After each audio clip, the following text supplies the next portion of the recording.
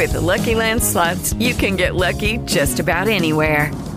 This is your captain speaking. We've got clear runway and the weather's fine, but we're just going to circle up here a while and get lucky. No, nothing like that. It's just these cash prizes add up quick. So I suggest you sit back, keep your tray table upright, and start getting lucky. Play for free at LuckyLandSlots.com. Are you feeling lucky? No purchase necessary. Void where prohibited by law. 18 plus terms and conditions apply. See website for details. Welcome to Breakthrough Radio, a global business radio show where smarter strategies deliver breakthrough results by adding an entrepreneurial touch driving today's profits. Now, get ready for 3 powerful breakthrough segments with Michelle Price. Good morning, good afternoon, and good evening, depending on where you're tuning in to Breakthrough Radio from. This is Michelle Price here, where I'm coming to you from the third coast of Houston, Texas today, where we are celebrating 9 years of talking about how to master the internal and external strategies for business. Well, it is the third Monday of the month. That's when you get to hear from myself on leadership at the top of the show in our Breakthrough Tip. Our breakthrough tip is a short tip at the top of the show where you can go take action on that information right now. Then our featured spot today is with the author of Truth at Work, The Science of Delivering Tough Messages, Mark Murphy. He's a returning guest. You guys loved him so much you asked us to bring him back. Our featured interview is a 35-minute conversation that's a nice deep dive into the topic of the day to allow you to gain a much better understanding, level of knowledge, and application for your business. Wrapping up Breakthrough Radio today is our Breakthrough Bite with Yard Akalu with his Leading with Workforce series. The Breakthrough Bite is a 12-minute segment that's not as long as our deep dive interview and not as short as our breakthrough tip to meet all the learning styles of our listeners. I want to thank you for coming to listen to Breakthrough Radio, and if it's your first visit, please make sure you thank the person who told you about us. Here's the scoop. You will want to listen without distraction. That's why you only need to write down one URL today. It's www.thebreakthroughradio.com.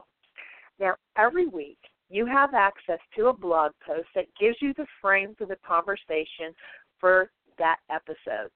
That means that any or everything that we talk about that day or today, we will reference to resources. We link to it all right there in that one place. So whether it's how to reach Mark, Yard, or myself, make sure you do visit and connect with each one of us. Do more than follow. Reach out. Truly connect. Ask us a question. Engage us in conversation. And, of course, when it makes sense for your business, hire us. Well, now for our leadership tip here.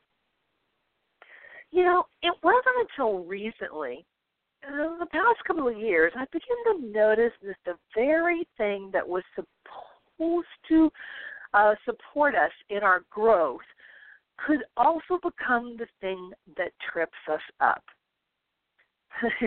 Now you're probably saying, Michelle, what are you talking about? Well, simple.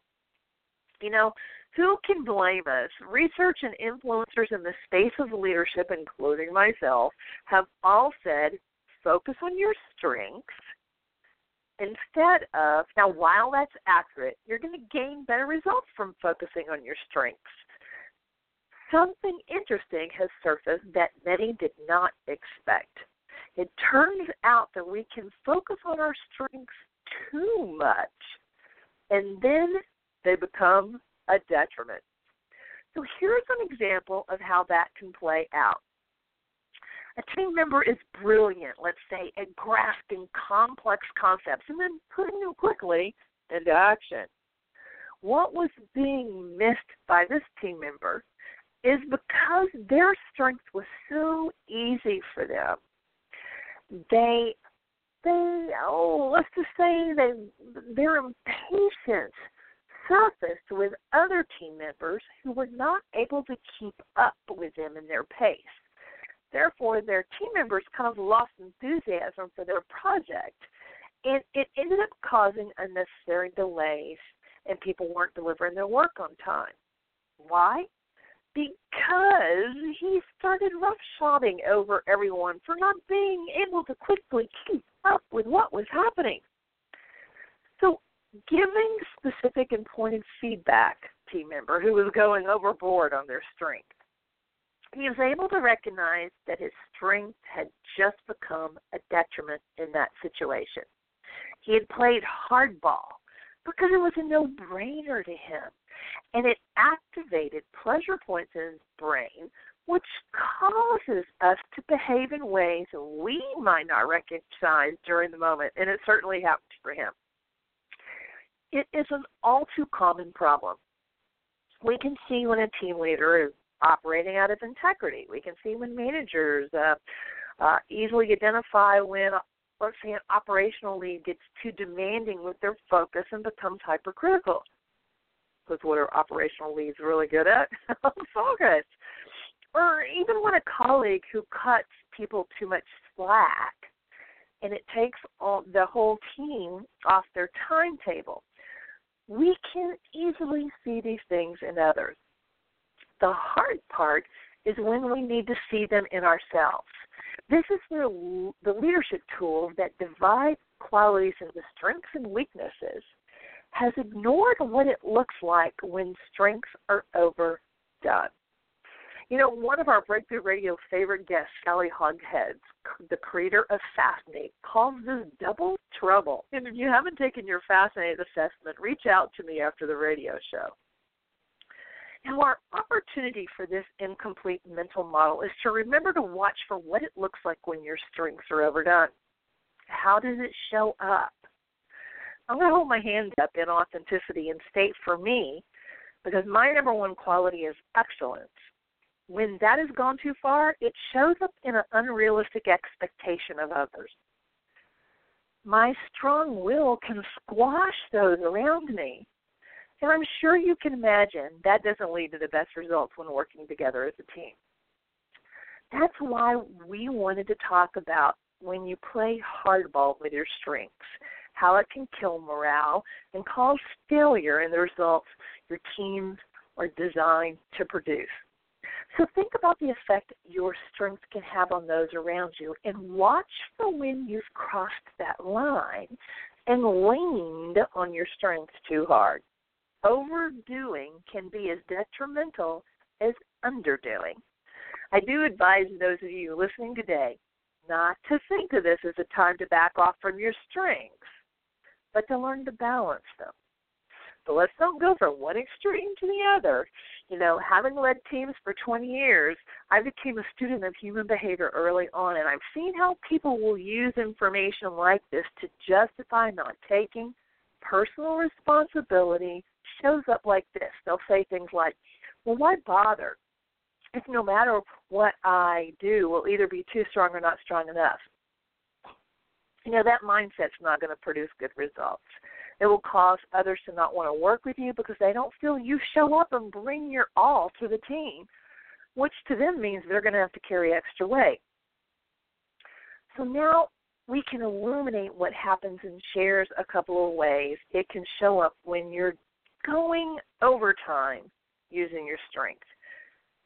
Your mission this week is to observe when you see someone else's strengths become a detriment.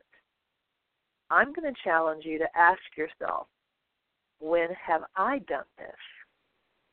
By taking this approach, you're going to enhance your ability to see what an overdone strength looks like in others and yourself.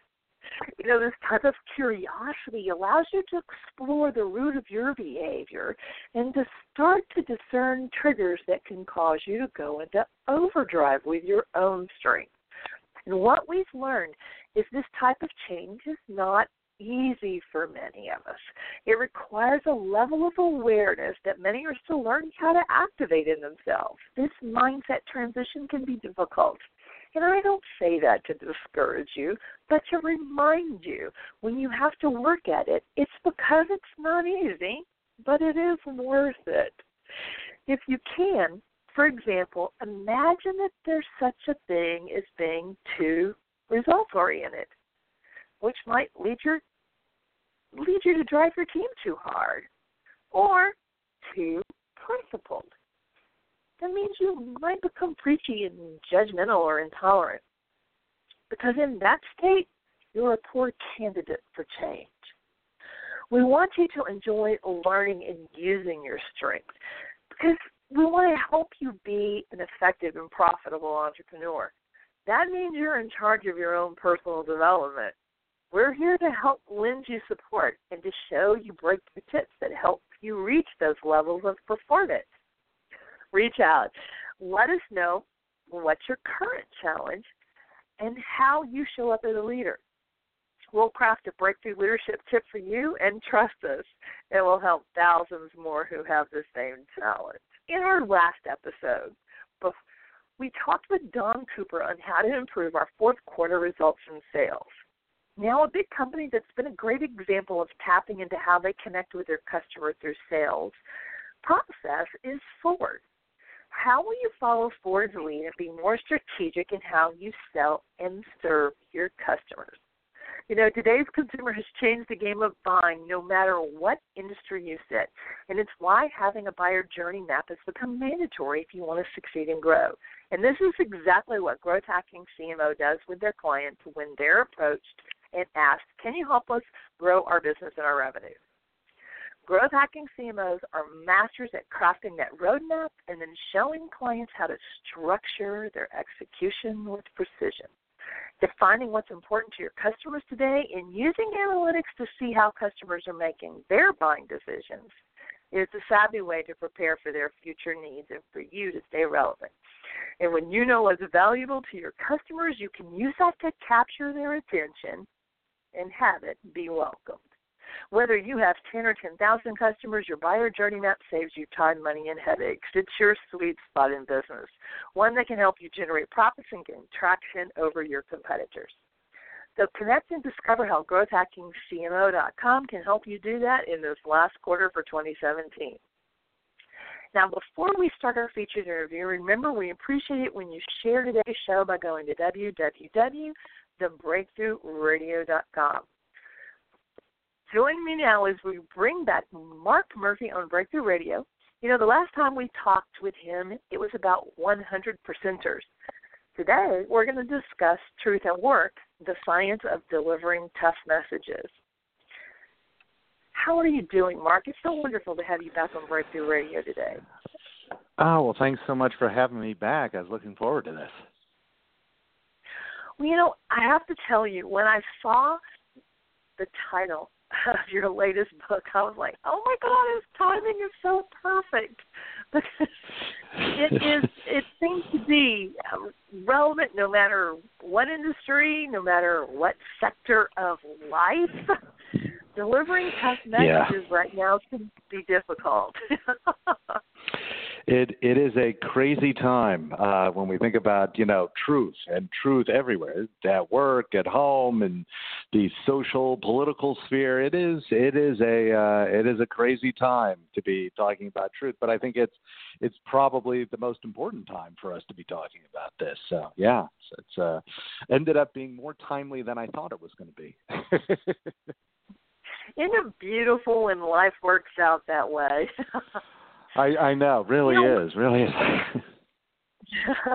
One of the things that I've always found interesting, and listeners have later tagged us and said, man, I'm glad you asked that question because it's not something I think about very often, and that is, you know, you've already produced great bodies of work in the leadership space.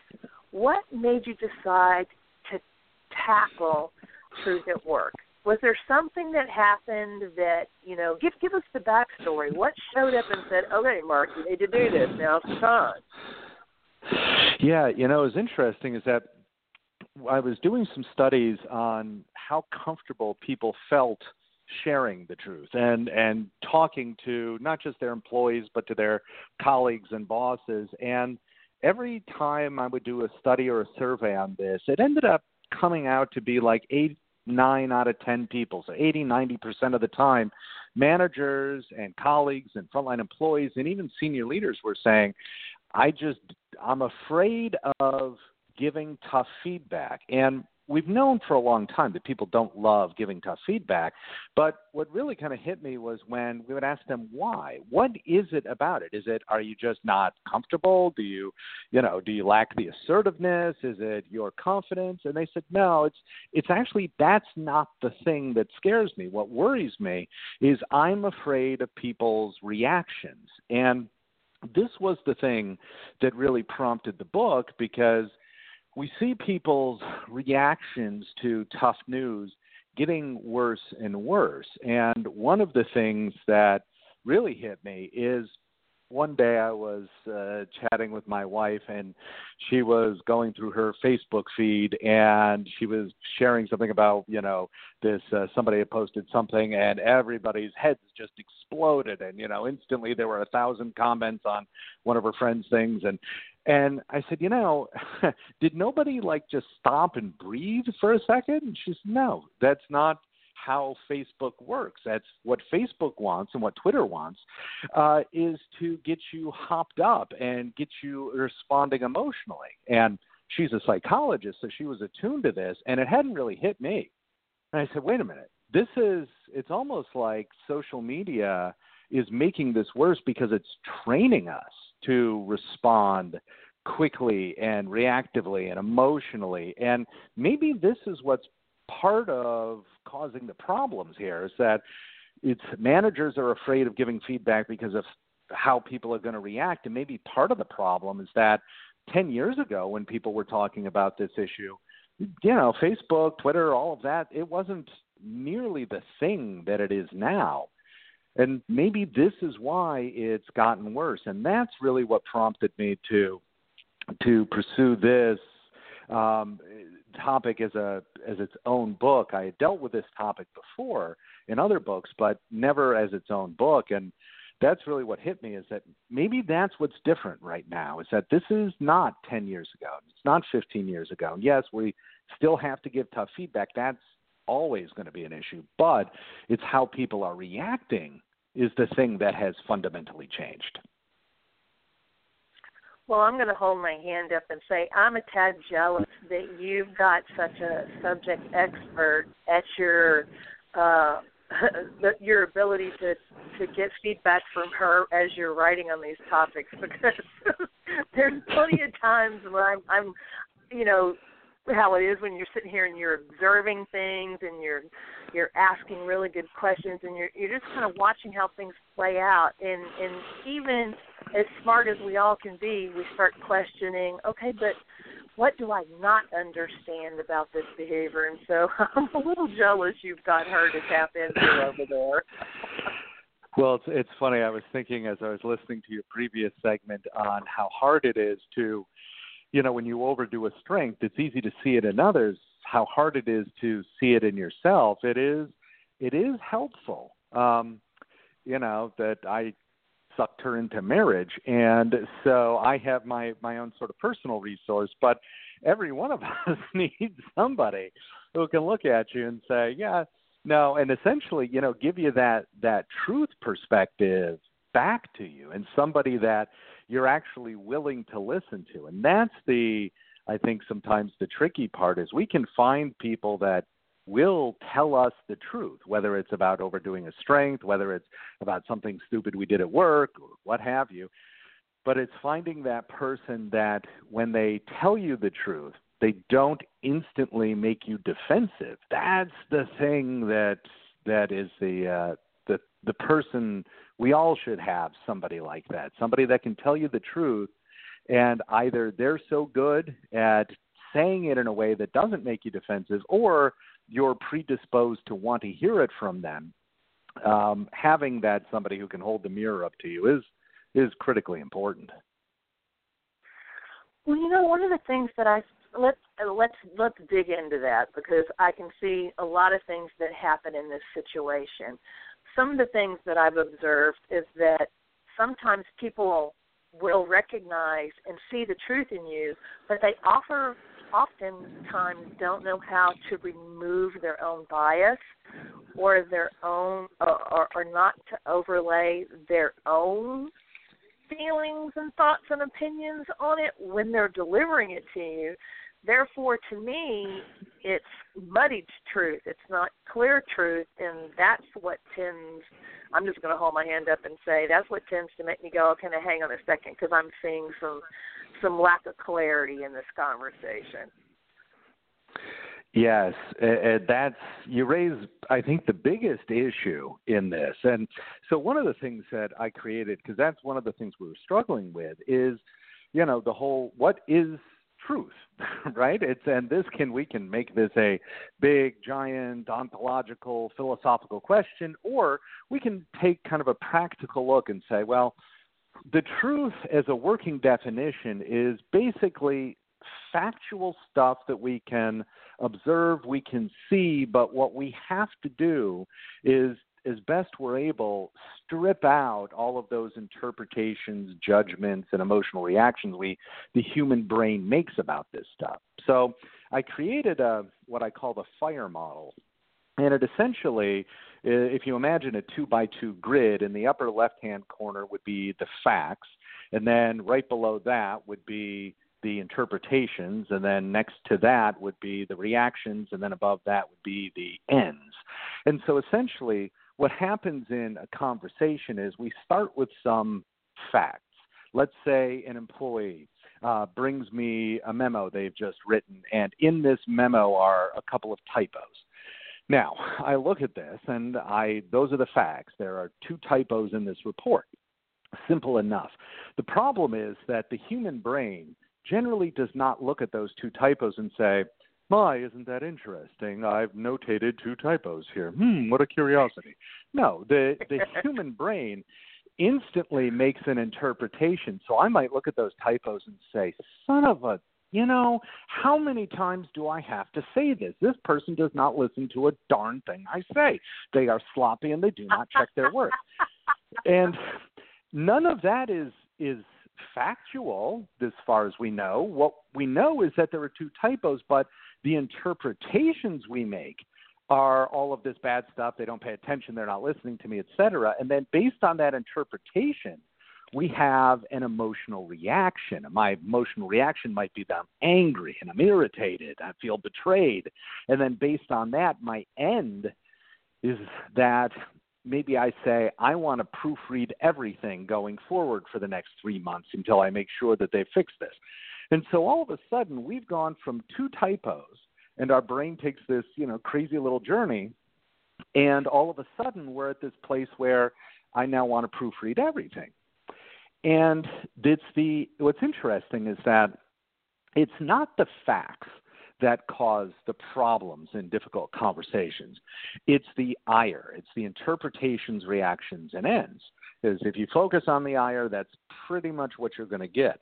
So if I go to this employee and I say, you didn't listen to a darn thing I said, you're sloppy with your work, and I'm getting pretty irritated by all of this. I want to proofread everything going forward.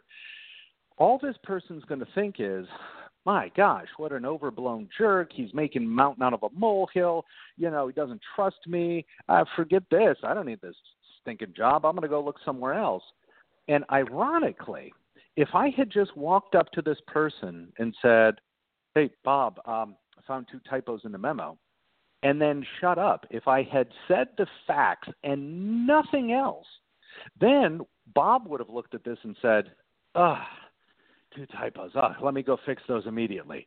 And all of a sudden, by focusing on the facts, without any of the interpretations, without giving my opinion about what this means and what I'm feeling about it, Bob is able to process this in a much safer space, because now, presuming whether or not Bob did or didn't listen to me, whether or not I've communicated clearly or haven't, all of that is irrelevant.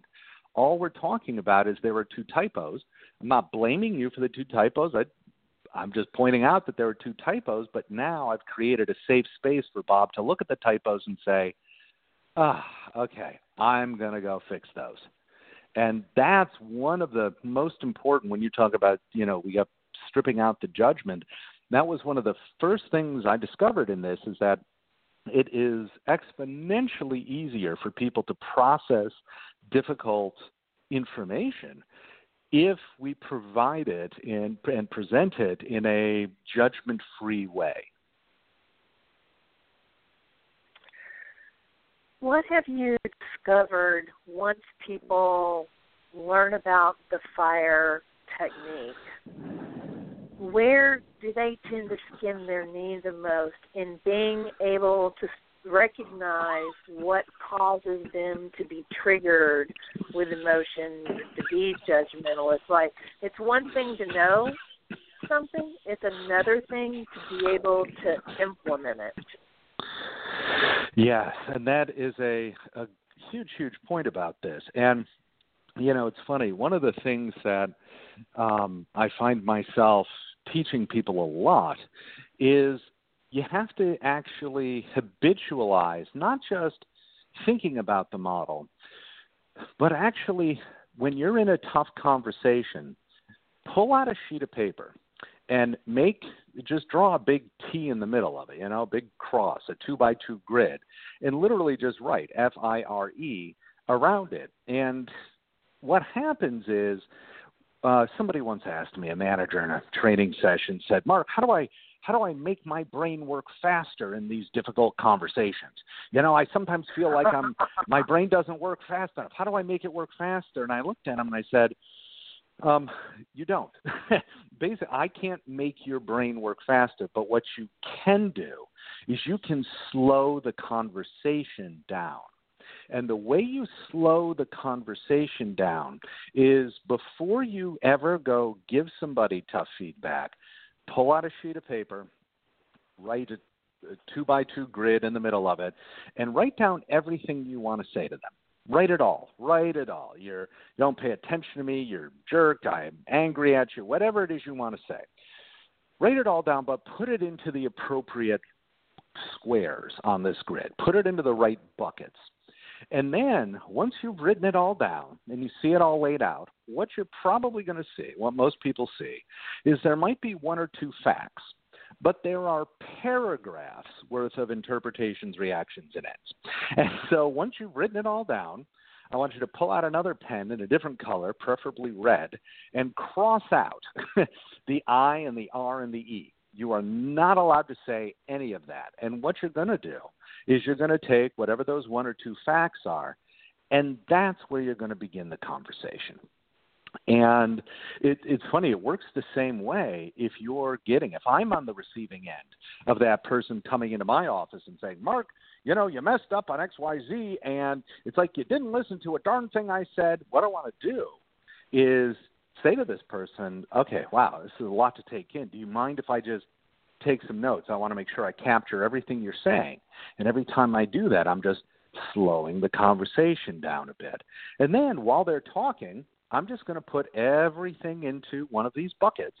And again, when I'm reacting to this person, I say, "Okay, well, listen, I hear you about the typos.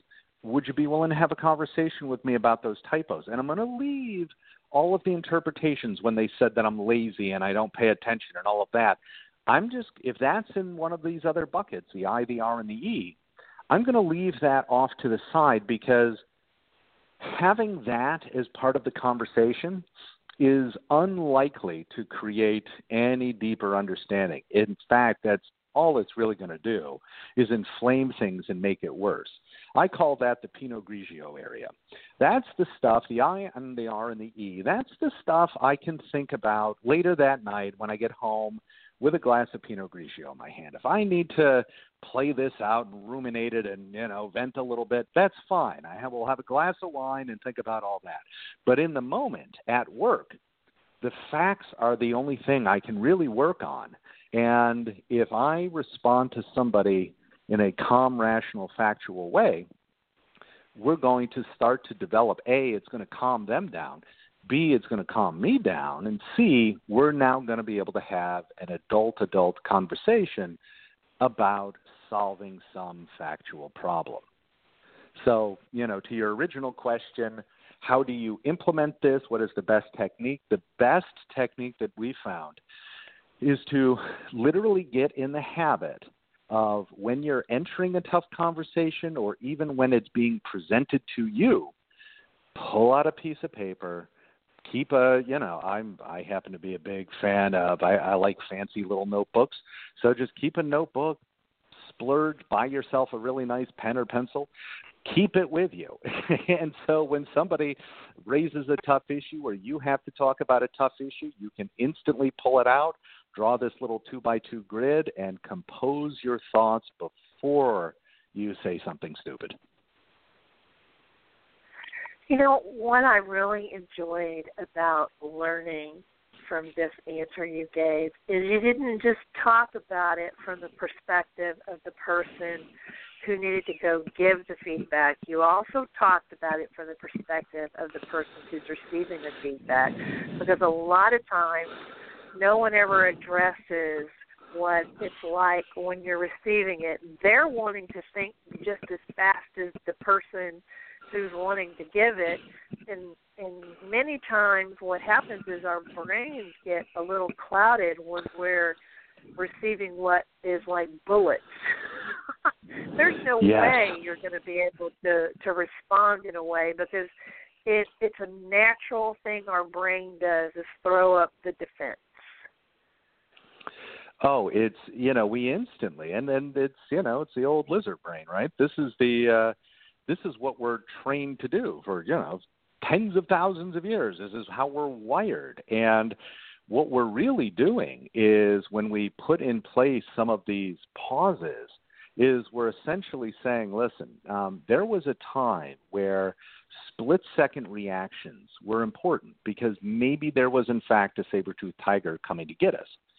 But in the world of work, in this crazy, post-industrial world that we live in now, and information technology and all of this great stuff, the saber-toothed tiger isn't there right at the moment. And we've got to learn to put a block in and slow our reactions so that we can use the thinkier, the more analytical, the more evolved, more recent parts of our neuroanatomy. And one of these simple, what taking a simple little pen and paper technique does is it says, I've got to put a pause in here. And honestly, it works the same whether you're at work, whether you're dealing with a spouse. If you come home and your spouse is in a mood for whatever reason, and all of a sudden he or she lays into you, well, taking a minute and learning not only the pen and paper technique, but learning the phrase, wow,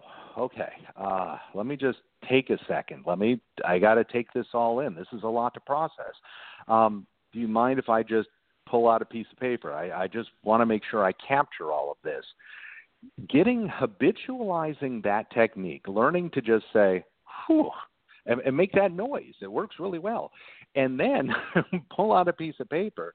The reality is that when people give us feedback, whether it's on Facebook, whether it's our boss, whether it's a spouse, whoever, they will almost never give it to us in some regimented, clear thinking kind of way. It's going to be a muddled mess. And so what we've got to do is not only structure it with that FIRE so that we can process it, but here's the subtle thing we're doing. We're actually teaching them how to give better feedback in the future, because after they do their blah and they blurt out whatever it is they want to tell us, and you didn't do this and it's because you don't care and blah, blah, blah, we've written it all down, we've put it into the buckets, and we say, okay, what I hear you saying is, here are the facts. Now, what we're subtly doing is saying to them, this is the relevant part of the feedback that we really need to talk about, and this is the part that we can actually do some problem solving with. And what we found is that over time, as people are able to make their conversations both on the receiving and the giving side of this, over time, maybe 6-12 months, what starts to happen is conversations start to calm down, because people are creating new habits with each other.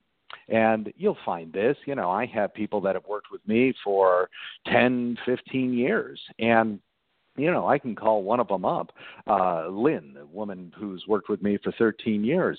Lynn and I don't need long conversations. We can call each other up and I can say, Lynn, 2 typos. Oh, okay, great. You can get to this point where it's just such a factual shorthand that you don't need all of the other stuff. Now, it doesn't happen immediately. It does take 6 to 12 months to really develop that kind of a relationship. But over time, it'll get to the point where you won't need to pull out the piece of paper every single time. I love that factual shorthand. You know, it is interesting though how, because we are living in a time where so much is coming at us, the speed of things coming at us has accelerated just to a ridiculous point, that people tend to not recognize that doesn't necessarily mean we have to live at that pace. That we have control, that we have the opportunity to set the pace for that. That's a boundary, and it's interesting to me how more people don't have those conversations, that slowing things down actually does allow you to make quicker decisions if that's what your goal is, because you don't end up going off in tangents that are unnecessary. Yes, and that's the thing. You know, it's funny. I think sometimes about those smoking commercials where the message is it's showing like a little person who's supposed to represent the cigarette, and he, you know, comes up and he grabs you by the ear and drags you outside, and the commercial is basically saying, do you want these little cigarettes to have control over your life? And what's interesting is I apply the same thing to the same kind of thinking to like a Facebook or Twitter or what have you. Do you want them to control the pace of your life, of your conversations, of your reactions, or do you want to take some of that control back? Because every single time you respond to Facebook, something irritates you. You read something and you're like, "What? Who could possibly think that is correct?" And no, if you pull out the piece of paper or even say, "Listen, I'm going to read this in an hour. I'm not even going to do this right now." But then when you do, come back, think about it analytically, what starts to happen is you're essentially saying, you know what, I'm not going to let social media or the news or my boss or my colleagues control my reactions. I'm going to keep control. You know, people say, well, I don't have control. My boss came in and just uncorked on me. You know, what am I supposed to do? Well, in every single situation in life, there is always something we control. People say, I don't control anything. It's my boss who determines my timelines and everything else. Well, you control your reactions. Even if your reactions is the only thing you control, you know, there's some old saying, a person can't drive you crazy if you don't give them the keys. Well, you know, essentially, if you maintain a fairly internal locus of control that I will control, I am going to control how I react to difficult feedback, I'm going to control how I react to the news I see and read, I'm going to take back control of my life, all of a sudden, everything gets calmer and we find ourselves less irritated, less hopped up, because now we've taken that extra step to say, yeah, I am always going to diagnose everything that gets said to me, and I'm not going to let myself get caught blindsided. Well, we've only got about 6 more minutes, but I wanted to bring up 2 things that I thought were really important chapters in your book, and maybe you can just say a tiny bit about each, and then everyone can go grab a copy and take a further deep dive in it.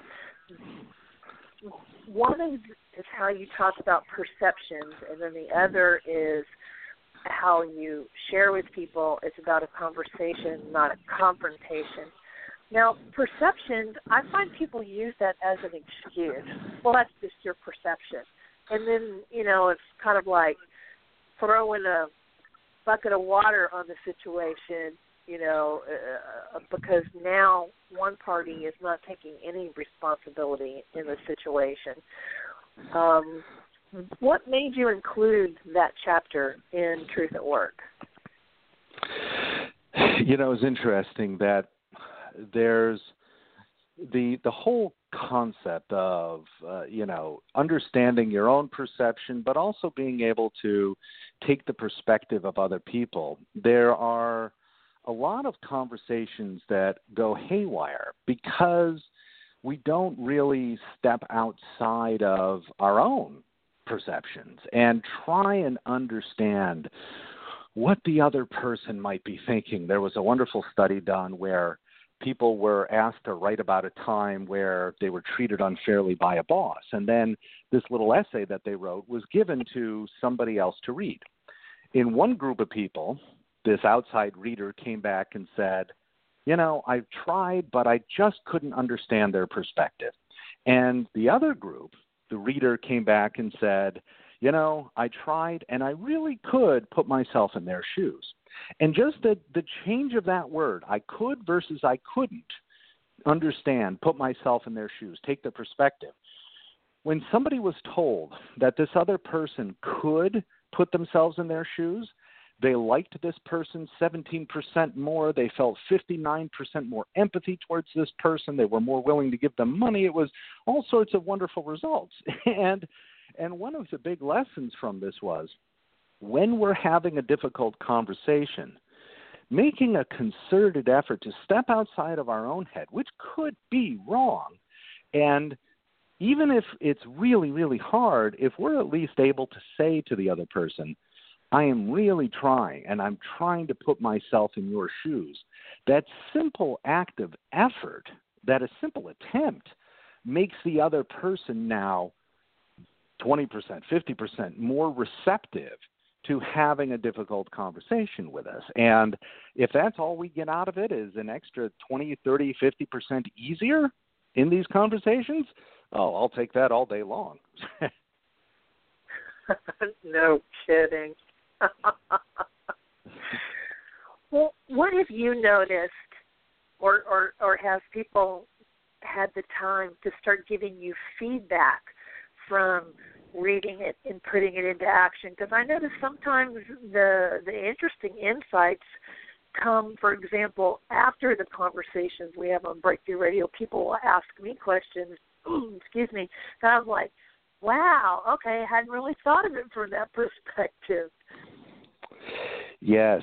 One of the things that I hear a lot, in addition to the FIRE model concept, is the whole notion of starting conversations versus confrontations. And there was a line in the book I put in that, a true conversation is going to have somewhere in the neighborhood of a 50-50 split between statements and questions. And, if you're having a conversation with somebody, it's not going to be reciprocated diatribe. It's not going to be you make a speech and then I make a speech and then you make a speech and then I make a speech. No, you're going to ask a question. I'm going to come back. I'm going to ask you a question. And that's how a conversation is going to look. There are going to be, again, roughly questions as there are statements. And I put that in the book.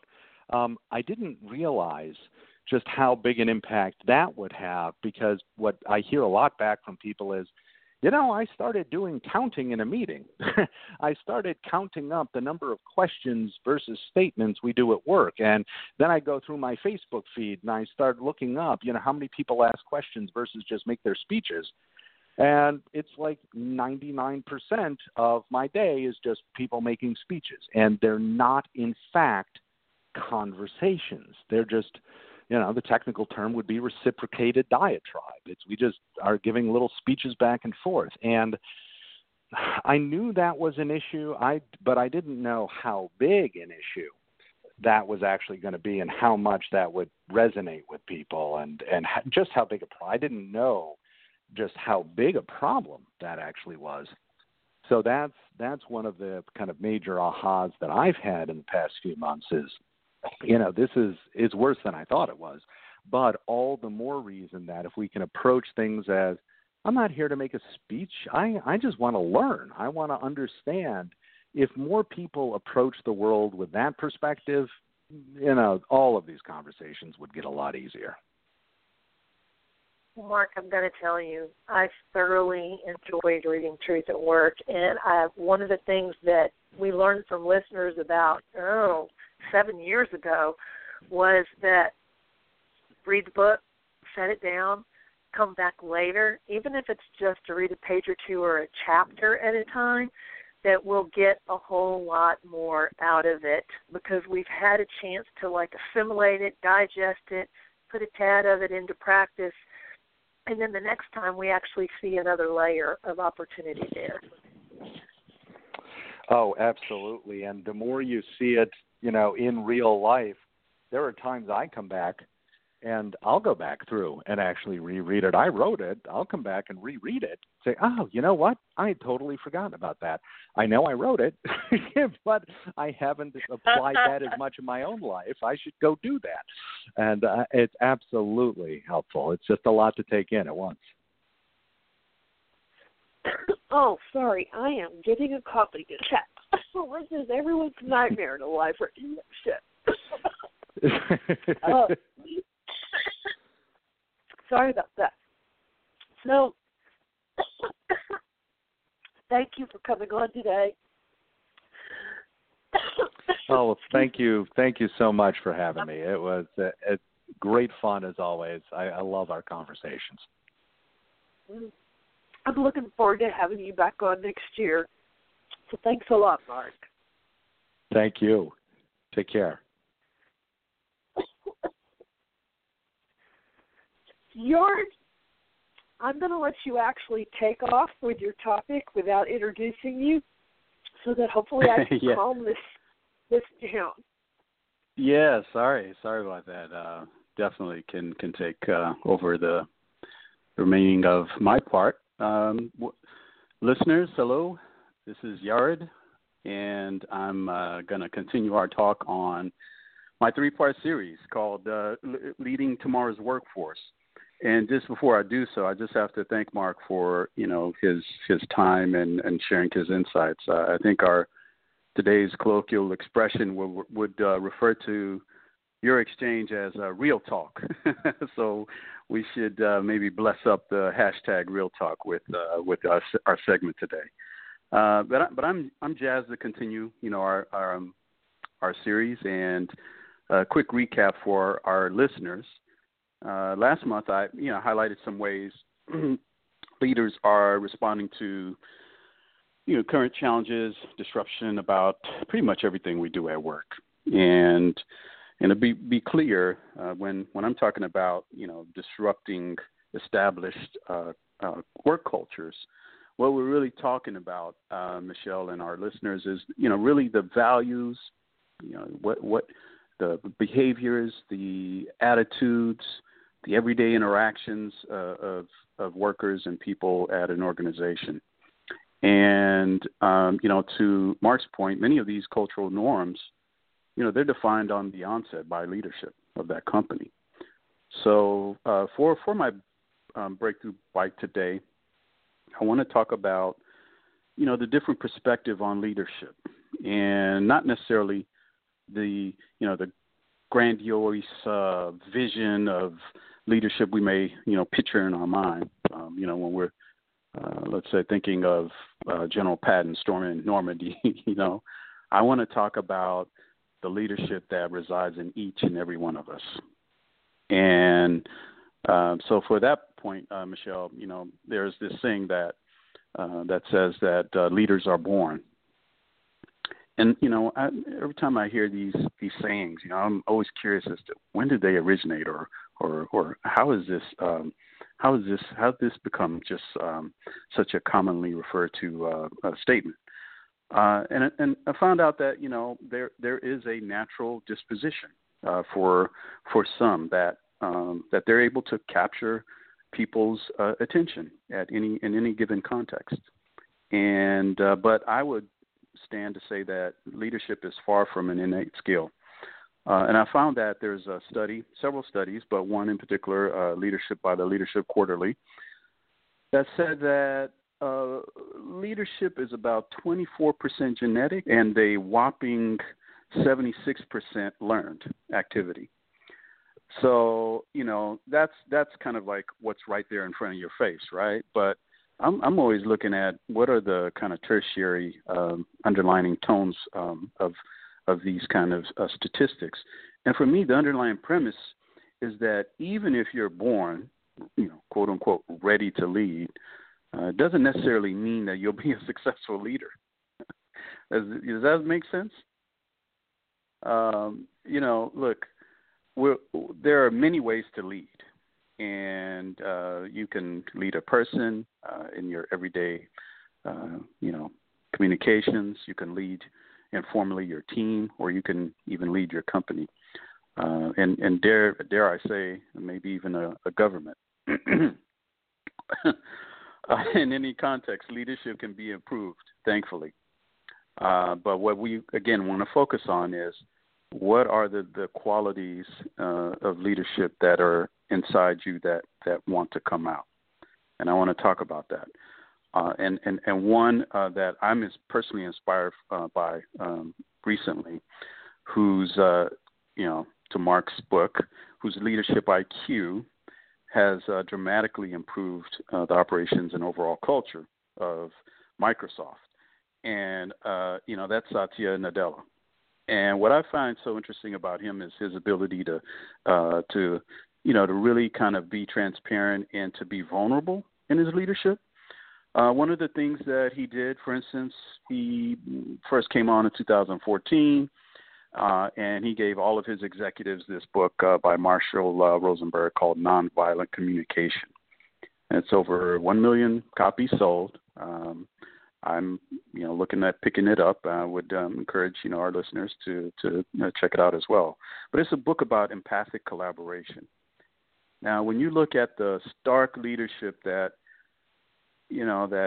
Microsoft was known for, you got Steve Ballmer's, my way or the highway style of leadership. It seems like what Satya has brought in is working, as Microsoft now has a market value of $250 billion. So quick takeaways for my Breakthrough Bright today. For companies, take actionable steps, to becoming, this is for leaders, to become more self-aware. It's probably the most effective way to increase your emotional intelligence and leadership IQ. Now, we've got a multitude of self-assessment apps out there to help you better understand your leadership style. And I think that's the way that you can understand how you're leading and potentially how others are perceiving your leadership. One app I'll throw out there, which I find is a fun and easy way to get a quick quick assessment, is called Good.co. Good.co. It's an assessment app that helps people identify their professional style to kind of align a better fit with their current and maybe future employees that they're leading or working with. Now, I know, Michelle, you also work with a robust assessment tool called Fascinate, right? And encourage our listeners to also look into that. But the takeaway here again is for leadership to take a step back, self-assess, so you can better understand how you can motivate your team.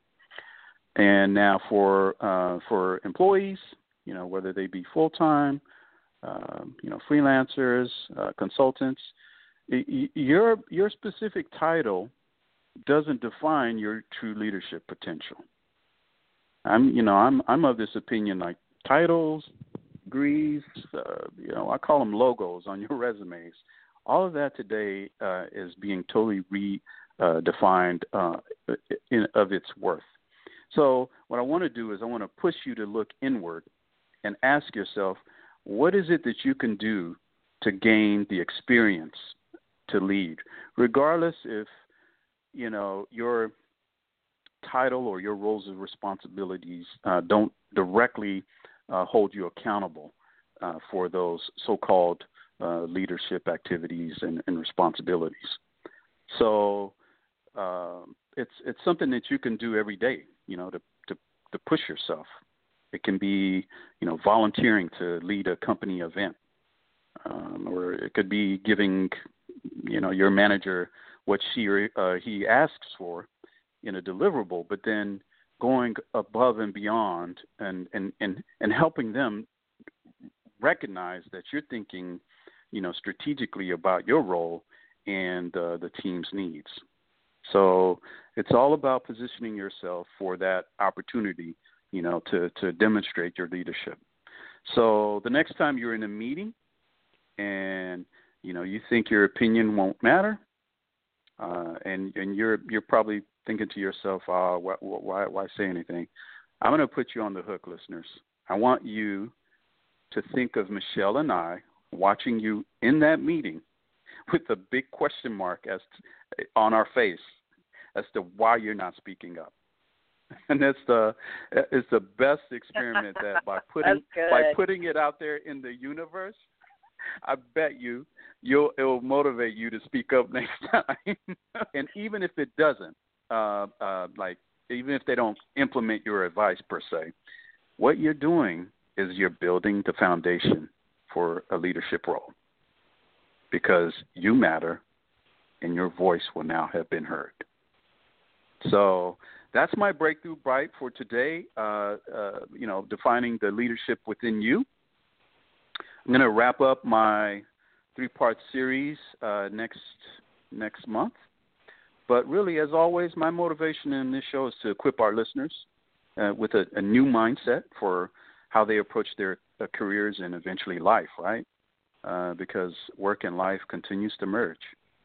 So I'll send a teaser for. I'm thinking about 2 topic areas for my closing of the series, and we'll certainly share more on our framing post for next month's show. That sounds perfect, Yard. Thank you. Thank you for being able to shift gears real quickly and just kind of introduce yourself today. I greatly appreciate it. And I can't wait to hear what you're going to teach us next month. Yes, I'm glad you got your voice back with that slight cough. I have a glass of water here at all times, just in the event of that. So I've been doing that, trust me. But well, let me go ahead and share with everybody a little bit about Startup Grind since we missed that piece, and I look forward to seeing you Wednesday at ours. Yes. Thanks so much, Michelle. So I want to encourage you to reach out and find out what is happening in your city or country with Startup Grind, because you're going to find a group of enthusiastic entrepreneurs and investors who are looking to create profitable businesses and to affect positive change for the world, kind of like Yard and myself. This coming week, if you happen to be in Houston, Wednesday, October 18th, we're going to dive into how to identify and connect with global communities to build a sustainable business ecosystem. We're going to be learning about Bancor, an Israeli startup that gives you, no matter where you live and no matter who you want to collaborate with, the ability to exchange monetary resources with ease. So what is happening in your city with the grind? Make sure you go and find out. Just love it when we do that. So I do want to remind you, your feedback is important to the entire team here on Breakthrough Radio, because our intention is to bring you guests each week that expand your knowledge as well as inspire your actions to grow your business. And we get it. To accomplish that, it benefits all of us to hear what you've liked, what you didn't like, which topics you're enjoying, which ones you want to learn more about. And, of course, kind of like we did with Mark today, who you want us to bring back. Who you want us to bring on we haven't had on yet. You can email us those requests at thebreakthroughspecialist@gmail.com. Again, that's thebreakthroughspecialist@gmail.com. I want to thank you for visiting and checking out additional episodes of Breakthrough Radio at www.thebreakthroughradio.com. So go grab yourself a copy of Truth at Work. Start putting it into action. Use that FIRE technique. It is so on point. And tell us, who else would you like to hear and learn from? This is Michelle Price here with Breakthrough Radio, delivering you the best business minds each Monday live. I'm coming to you from the third coast of Houston, Texas, where we work with you a business down the street or around the world, telling your dynamic story, attracting your ideal customers.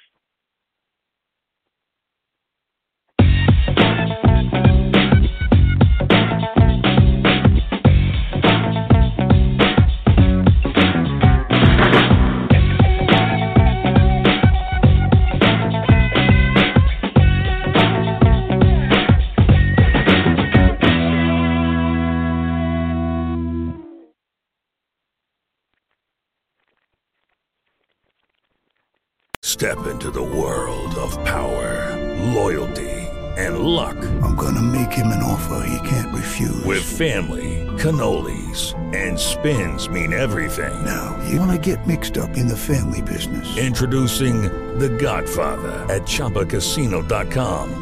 Test your luck in the shadowy world of The Godfather slot. Someday, I will call upon you to do a service for me. Play The Godfather, now at ChumbaCasino.com. Welcome to the family. VGW Group. No purchase necessary. Void where prohibited by law. See terms and conditions. 18+.